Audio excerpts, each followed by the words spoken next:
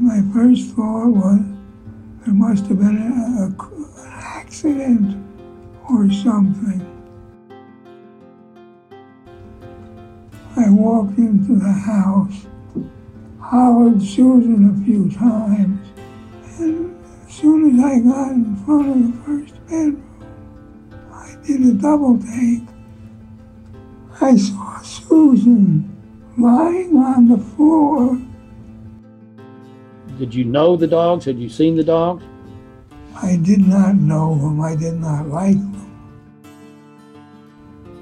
And I walked out the front door, shutting it behind me, got in my car, did a U-turn. I mean, I have difficulty believing it myself that I would write the letter and have not killed Susan Berman. Welcome back to Season 2 of Jury Duty, The Trial of Robert Durst. I'm your host, Carrie Antholis, and I'm joined by my co-host, Brittany Bookbinder. On Monday, August 16, Robert Durst took the stand for the fourth day of Dick DeGuerin's direct examination. After much anticipation, the jury finally heard Robert Durst's version of events on December 23, 2000, the night he claims to have found Susan Berman's body. Because of this highly anticipated testimony, we're going to report on the day's events in two parts. First, in this episode, we'll take a look at Robert Durst's account of his actions at Susan Berman's Benedict Canyon Drive home and at what he testified he did in the hours after he fled the house. We'll also examine the incongruities in his story when compared to statements he's made in past interviews. That's coming up after the break. Hey, it's Ryan Reynolds, and I'm here with Keith, co-star of my upcoming film, If, only in theaters May 17th. Do you want to tell people the big news? All right, I'll do it. Sign up now and you'll get unlimited for $15 a month and 6 months of Paramount Plus Essential Plan on us. MintMobile.com/switch. Upfront payment of $45 equivalent to $15 per month. Unlimited over 40 gigabytes per month. Face lower speeds. Videos at 480p. Active Mint customers by 531.24 get 6 months of Paramount Plus Essential Plan. Auto renews after 6 months. Offer ends May 31st, 2024. Separate Paramount Plus registration required. Terms and conditions apply if rated PG. On Thursday of last week, Dick DeGuerin left the jury with a cliffhanger. When Judge Wyndham adjourned the proceedings for the day, Durst had just described cruising down Sunset Boulevard and turning onto Benedict Canyon Drive, heading towards Susan Berman's house. On Monday morning, DeGuerin picked up where he left off, with Robert Durst's arrival at 1527 Benedict Canyon Drive. And as you got there, what did you first see? Well, first, there were cars parked in front of the house, so I could not pull off Benedict Canyon, perpendicular to Benedict Canyon. I had to pull off Benedict Canyon, parallel to Benedict Canyon.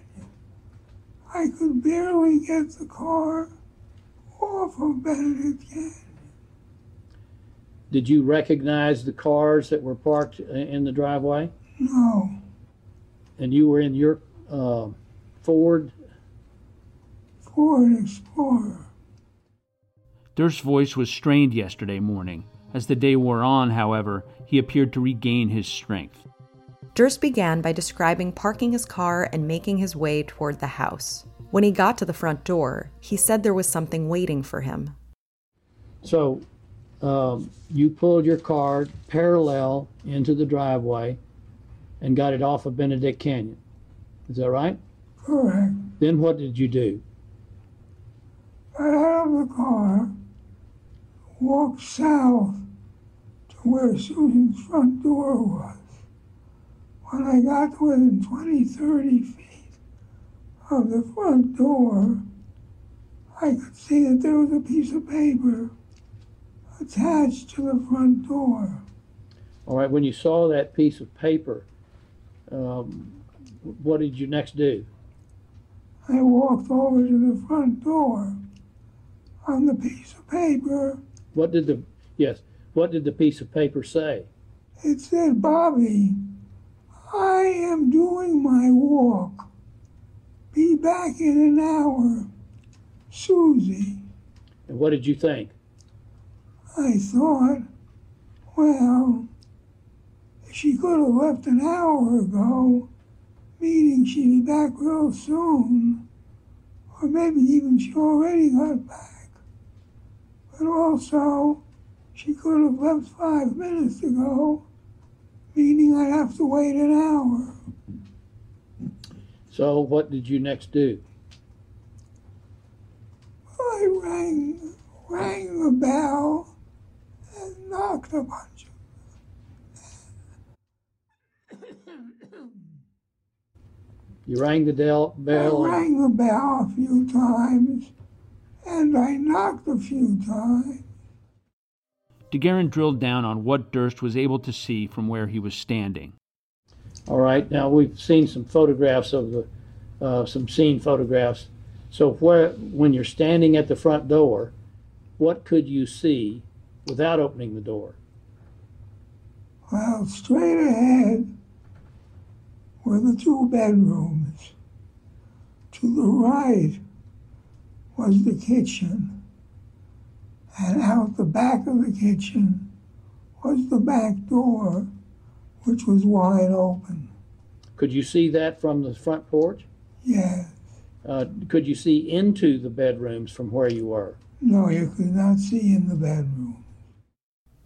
Durst then explained how he was able to get into the front door.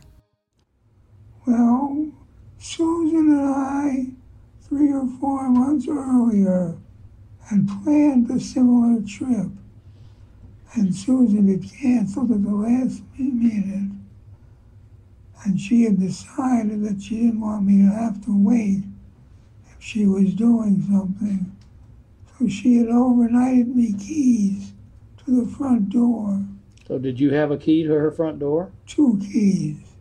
What did you do? Well, after ringing the bell and knocking for 5 minutes, I unlocked the front door, walked in, and as soon as I got in, I could see the dogs. I don't remember if I saw all 3 of them or if it was just 2 of them. Where were the dogs? In the living space. And what did you do next? I decided I would see why the back door was open. So I walked into the kitchen. When you walk into the kitchen, is that away from the bedroom? Yes. The jury has been presented with evidence that Susan's body was in a back bedroom. Thus, at this point in Durst's narrative, he walks away from Susan's body without noticing it, distracted, it seems, by the open back door. And then what did you do? I got to the back door, and I could not see the whole backyard from the back door. I did see that the backyard was full of dog dew and needed to be cleaned up. But I carefully walked back to the end of the backyard. So did you walk out into the backyard through the kitchen door? Yes. And then what happened? Well, I walked as far as you could walk before the canyon wall stopped me from walking. When I turned around, I could see the whole backyard, and Susan was definitely not there. At this point, DeGuerin asked Durst about Susan Berman's dogs. As we've reported, Susan Berman had 3 small dogs. Mela Kaufman, Paul Kaufman's daughter, who Susan took care of as her own, described the dogs as high maintenance, saying that they had, quote, gone kind of nuts and not in a cute way, end quote. She also indicated that Susan would generally keep the dogs in separate rooms. What had happened with the dogs that you had seen in the house when you first went in? They must have stayed in the house. I did not see them in the backyard. Did they bark at you? Yes, they always bark at everything and everybody. Unlike the affection that Durst has expressed for his own dog, Igor, this is how he described his relationship with Susan's dogs. Did you know the dogs? Had you seen the dogs? I did not know them. I did not like them. Durst then described his next move. So now you're in the backyard. You see that Susan's not there, right? Correct. What's the next thing you did? Well, I started hearing a whole bunch of honking coming from the front of the house. And my first thought was there must have been an accident or something. So I walked to the north of Susan's house, where she has a gate and one of those little latches that you can unlock the gate. So I undid the gate, walked to the front of the house, and I pretty quickly decided that there had not been an accident. But it did look like somebody had tried to make a U-turn on Benedict Canyon Drive, because the cars are all pointed in different directions, like they were trying to get around something. Now, to clarify, you said you walked around to the front. Did you go through the house or on the passageway that was at the north side of the house? I don't know what the question is. Did you walk through the house or did you walk on the pathway that's at the north? I walked on the pathway. Okay. Now you're in the front yard, or actually the front driveway? Correct. And what did you see there? At this point, Durst's focus returned to Susan's front door. He explained that the scene was now different than it had been when he first arrived. Well, I walked back toward the front door. When I got to about 20, 30 feet from the front door, I saw that the front door was open and the piece of paper that had been attached to it was gone. Had you closed the front door when you came in? I did not think so. Do you know for sure? No. All right. So as you get to the front door, is it fully open? Is it slightly open? Slightly open. And the note is gone. The note is gone. Did you take the note off? No. With palpable anticipation throughout the courtroom, DeGuerin then prompted Durst to continue his narrative. The next sequence of his testimony is so critical to this trial, so riveting to experience, and sometimes so nonsensical that we will present it with no interruptions and with just a few edits for concision. All right, what did you do next? I walked into the house, hollered Susan a few times, and figured either she's still on her walk or she's in one of the bedrooms. So I walked down from the front door to the bedrooms. And as soon as I got in front of the first bedroom, I did a double take when I saw Susan. I saw Susan lying on the floor with her feet on her back, with her feet towards the front of the house. Could you see whether she was awake or alive, or could you see? What could you see? She was just lying there. So what did you do?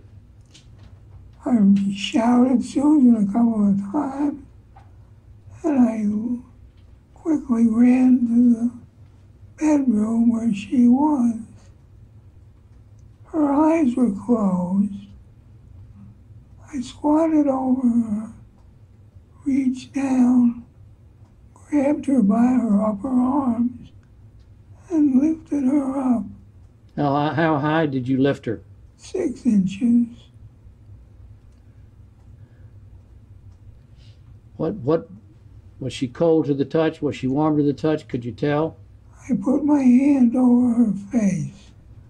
I might have left that out to see if she was breathing, to see if I could feel breath, and it felt cold. Then I grabbed her by her arms and lifted her up.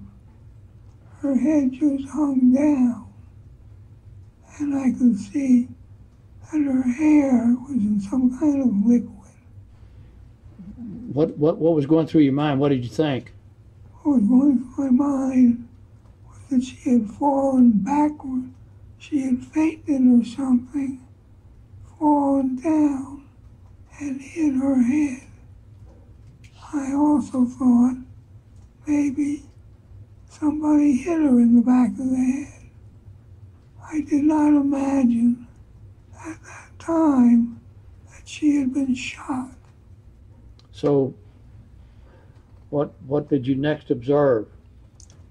I wanted to go check the bathroom to the bedroom. I wanted to check the other bedroom. If somebody had done this to Susan, maybe he was still here. I wanted to call 911. And that is what I did. Let me stop you. Before you get there, did you see what the liquid was that her head was in? I decided it was blood. When you lifted her by her arms and her head fell back, was her body stiff or not? Not that I'm aware of. All right, you go to the bathroom, and then what do? I did not go in the bathroom. I decided the first thing I should do is call 911. All right, so what did you do? So I ran the few steps it takes to get to the kitchen table. And I tried the telephone, but it was dead. And When you say it was dead, what do you mean? there was no sound. What kind of telephone was it? It was a landline phone, but there was no cord between what you held in your hand and the charging station. So when you tried to use the phone, it was dead. That is, the cordless phone was dead. It was a cordless phone. That's the right word for it. All right, so what did you do then? I put it in the charger and tried pushing some buttons on the phone, and it stayed dead. It stayed dead? It stayed dead. And then I took the wire, the electric cord that went to the charger, and was just about to plug it in when I heard voices. You heard voices. Yes, Where did you hear the voices coming from? when I looked up, I could see through the foyer window that there were people, half a dozen people, walking past Susan's house, south.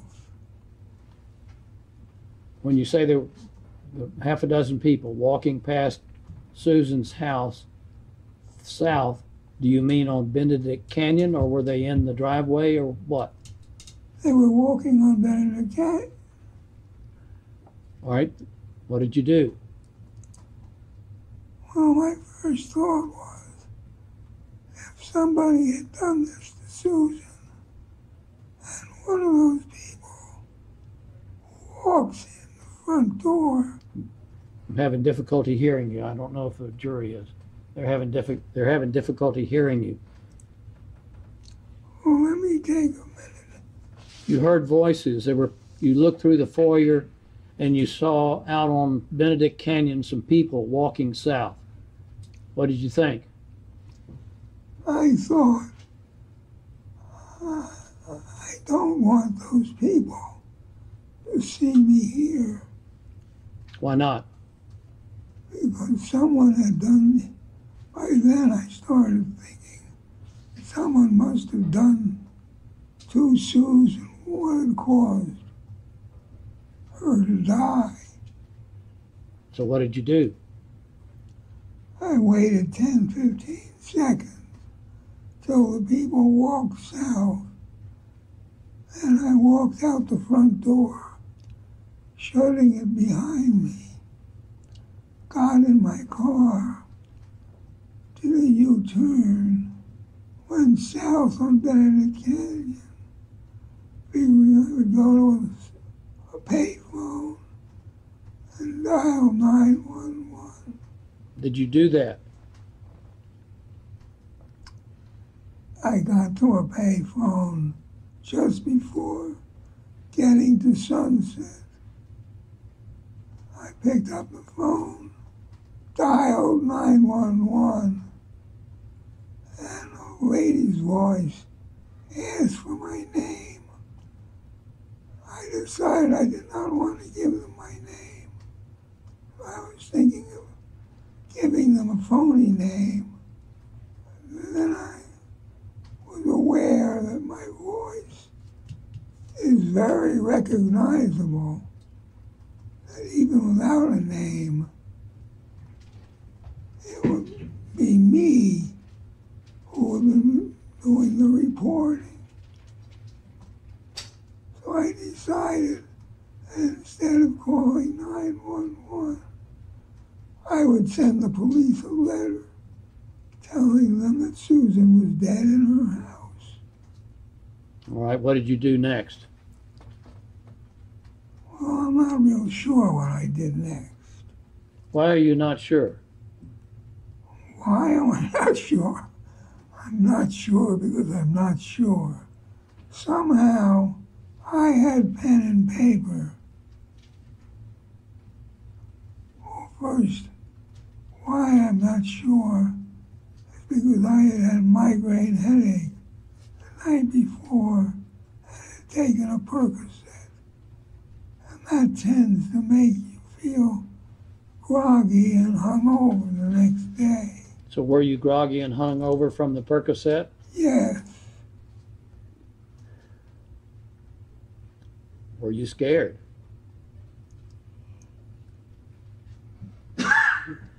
I don't think so. Did you keep a pen and paper in your car? Yes, I had pen and paper in the car, but I know I did not have envelopes, and I definitely did not have stamps.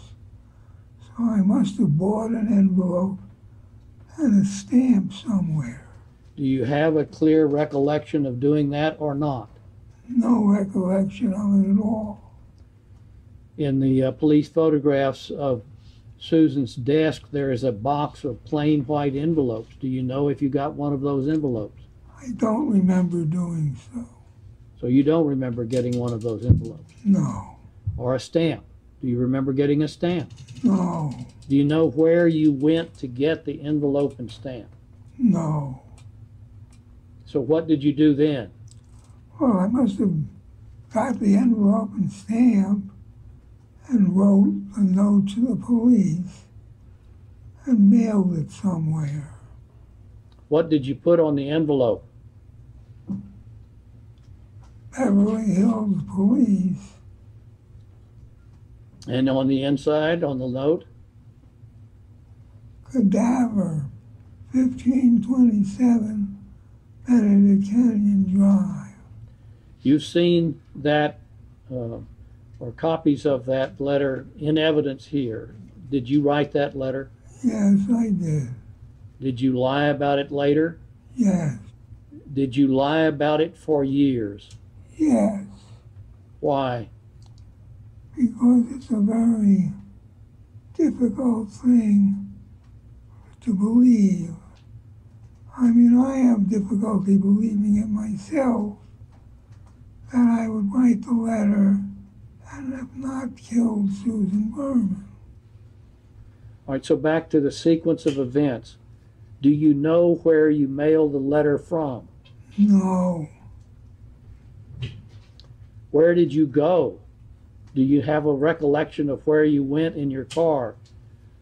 I decided that I wanted to get far away from Los Angeles. I decided to go to San Francisco.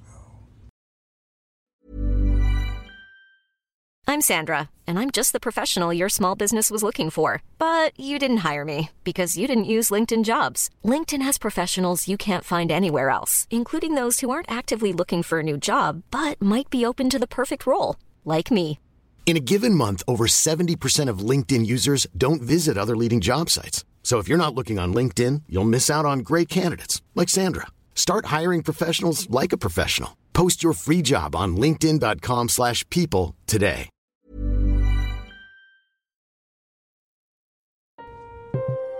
DeGuerin tried to get Durst to address some of the more obvious questions that the jurors might be asking themselves. He asked about a gun. Bob, did you have a gun with you? No, Did you have a gun in California? no, Either in Northern California or in Southern California? no, Did you have a gun in New York? no, You had traveled on a plane from New York to San Francisco before you went to see Susan. Did you have a gun on the plane? no. And about Susan's house keys. Now, what did you do with the keys to Susan's? I have no idea. Did you have them with you when you got on the plane? I don't know. And about the airport. All right, at the airport, what did you do at the airport? I drove to the terminal. I might have turned the car off. I might have left it running. But I took my bag that I had taken with me to Los Angeles. I got out of the SUV and left it at the terminal and went to the first gate that I came to and bought a ticket to New York. Now, Bob, do you know exactly where you left the car? Was it in the parking lot? Was it at beside the terminal? It was What? right up at the terminal. Do you know if you even turned the car off? Don't know. And about his state of mind on the flight home. What was your state of mind? I was trying to decide if anyone would believe that I killed Susan Berman, because I had no reason to kill Susan Berman. When you say you had no reason to kill Susan Berman, what do you mean? I mean, just that. Susan had been murdered. Someone must have had a reason, a motive, whatever, to kill Susan Berman. And I had no reason to kill Susan Berman. And finally, about his possible motive. Did you have any motive to kill Susan Berman? No, Was Susan blackmailing you? no. Joining us now to discuss this pivotal day of testimony is reporter Charlie Bagley, who's covering the trial for the New York Times and for crimestory.com. Welcome back, Charlie. Thanks for having me. So, Charlie, we focused this episode on what Bob says he did in the moments after he arrived at Susan Berman's house on December 23rd, 2000. What did you make of Bob's story? There are different elements that I find fascinating, but I also was struck by the parallels between his account of getting to Susan's house and what he said happened in Galveston with Morris Black. In Galveston, he said that he gave a key to his apartment to Morris Black. And here in Los Angeles, he said that Susan, this very security conscious person, sent him 2 keys, not 1, but 2 keys to her house in Los Angeles. Let's talk a little bit about his convoluted story about looking in through the window, walking through the house, out the back door, confronting a lot of dog poop in the backyard, going up a side alley, hearing commotion out the front. Talk a little bit about that, will you, Charlie? All of his stories and his anecdotes are just larded with detail. He gets in the house and the yapping dogs are not all over him. And when he walks outside, they don't seem to follow him. But from what we know about these dogs, they were really high-strung. It's an odd story, which I'm not sure, does it hold together? Brittany, what stuck out to you in Bob's testimony about his discovery of Susan's body and the moments before that?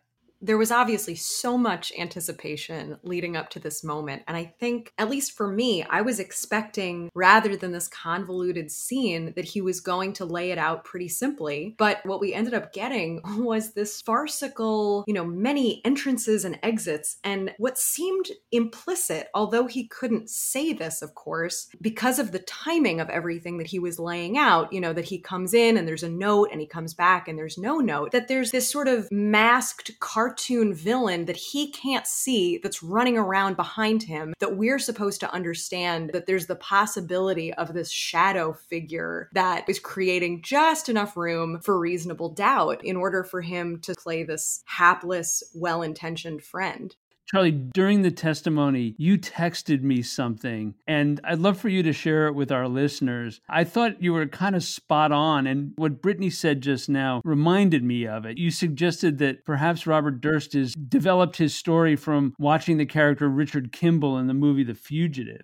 Yeah, Bob is suggesting that first, when he called Susan from Bakersfield to let her know that he was going to be late, he alluded to the fact that Susan seemed to be talking to another unnamed person who was in her home.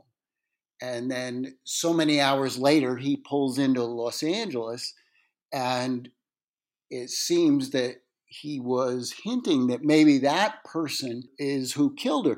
So it reminded me of, when Richard Kimball, the protagonist in The Fugitive, he was accused of killing his wife, but he was looking for the one-armed man. Also, I was struck by the preposterousness of 6 people walking down Benedict Canyon Drive. Now, having lived in LA for close to 25 years cumulatively over the course of my life, I know how ridiculous that is, but we've heard a lot of testimony about how busy and how unwalkable Benedict Canyon Drive is. So for Bob to say that he saw 6 people casually walking down the street after some sort of commotion out in front of Susan's house was just a head scratcher. Yeah, and the cars come whipping around that turn just before Susan's house. I know when I went to visit that house, I was very nervous about walking on the side of the road. And then, yes, the idea that there was a note on Susan's door when Bob got there that said, "Out walking, be back in an hour." It was like Bob was writing his own fan fiction. Let's discuss for a moment how Bob described the things he did when he discovered Susan's body. Brittany, what were you struck by in hearing Bob describe the moments after he saw Susan's body? I was struck by this moment that seemed like, is he going to get emotional about this? But then what he described was so odd. He walks over to her, he does a double take, he squats down over her, he reaches down, grabs her by her upper arms. Now, if she's not dead, that strikes me as a rather odd way to try to pick somebody up. He puts a hand over her face to see if she's breathing, rather than checking her pulse, and he sees this liquid, which he understood to be blood. Charlie, let's talk for a moment about Bob's departure from the house and his journey back north to San Francisco and then his flight out. Tell me some of the things that struck you about that part of Bob's story. Bob says that he drops off a letter and then drives, 470 some miles to San Francisco so he can hop a red eye from San Francisco at 10 p.m. to New York, where he arrives on the 24th the next morning. But his explanation has to dovetail with some other data points we have. The medical examiner have determined that Susan was killed sometime between 10:30 p.m. on the 22nd and 9:30 a.m. on the 23rd. So when was it that Bob left Bakersfield and drove 2 hours to Beverly Hills? I think we can look forward to the prosecution grilling him on his timeline here. Yeah, my head spins to think of the many ways that John Lewin will approach cross-examining Robert Durst. There's a lot more to come on Jury Duty, the trial of Robert Durst. In our next episode, we're going to complete our exploration of day 4 of Robert Durst's testimony, and we'll be back with more discussion with Brittany Bookbinder and Charlie Bagley about Robert Durst's narrative. Brittany, Charlie, thanks again for being with me. Thank you. Thank you. And we'll look forward to having you all back for the next episode of Jury Duty, the trial of Robert Durst. Even when we're on a budget, we still deserve nice things. Quince is a place to scoop up stunning high-end goods for 50 to 80% less than similar brands. They have buttery soft cashmere sweaters starting at $50, luxurious Italian leather bags, and so much more. Plus, Quince only works with factories that use safe, ethical, and responsible manufacturing. Get the high-end goods you'll love without the high price tag with Quince. Go to quince.com/style for free shipping and 365-day returns. Please remember that you can receive alerts and news breaks on developments in Robert Durst's murder trial, as well as new episodes of Season 2 of Jury Duty, the trial of Robert Durst, by subscribing now on Apple, Spotify, or wherever you get your podcasts. Again, if you want to refresh your memory on where the prosecution and defense are heading with their arguments in the trial, go back and re-listen to episodes from Season 1. And head over to crimestory.com for in-depth coverage of the Durst story. Jury Duty, the trial of Robert Durst, is created and produced by Carrie Antholis. This episode was written and edited by yours truly, Brittany Bookbinder. It was co-produced by Alexis Notarbartolo and Brittany Bookbinder. Music was provided by Strike Audio. Thanks for joining us, and we hope you'll come back for the next episode of Jury Duty, the trial of Robert Durst.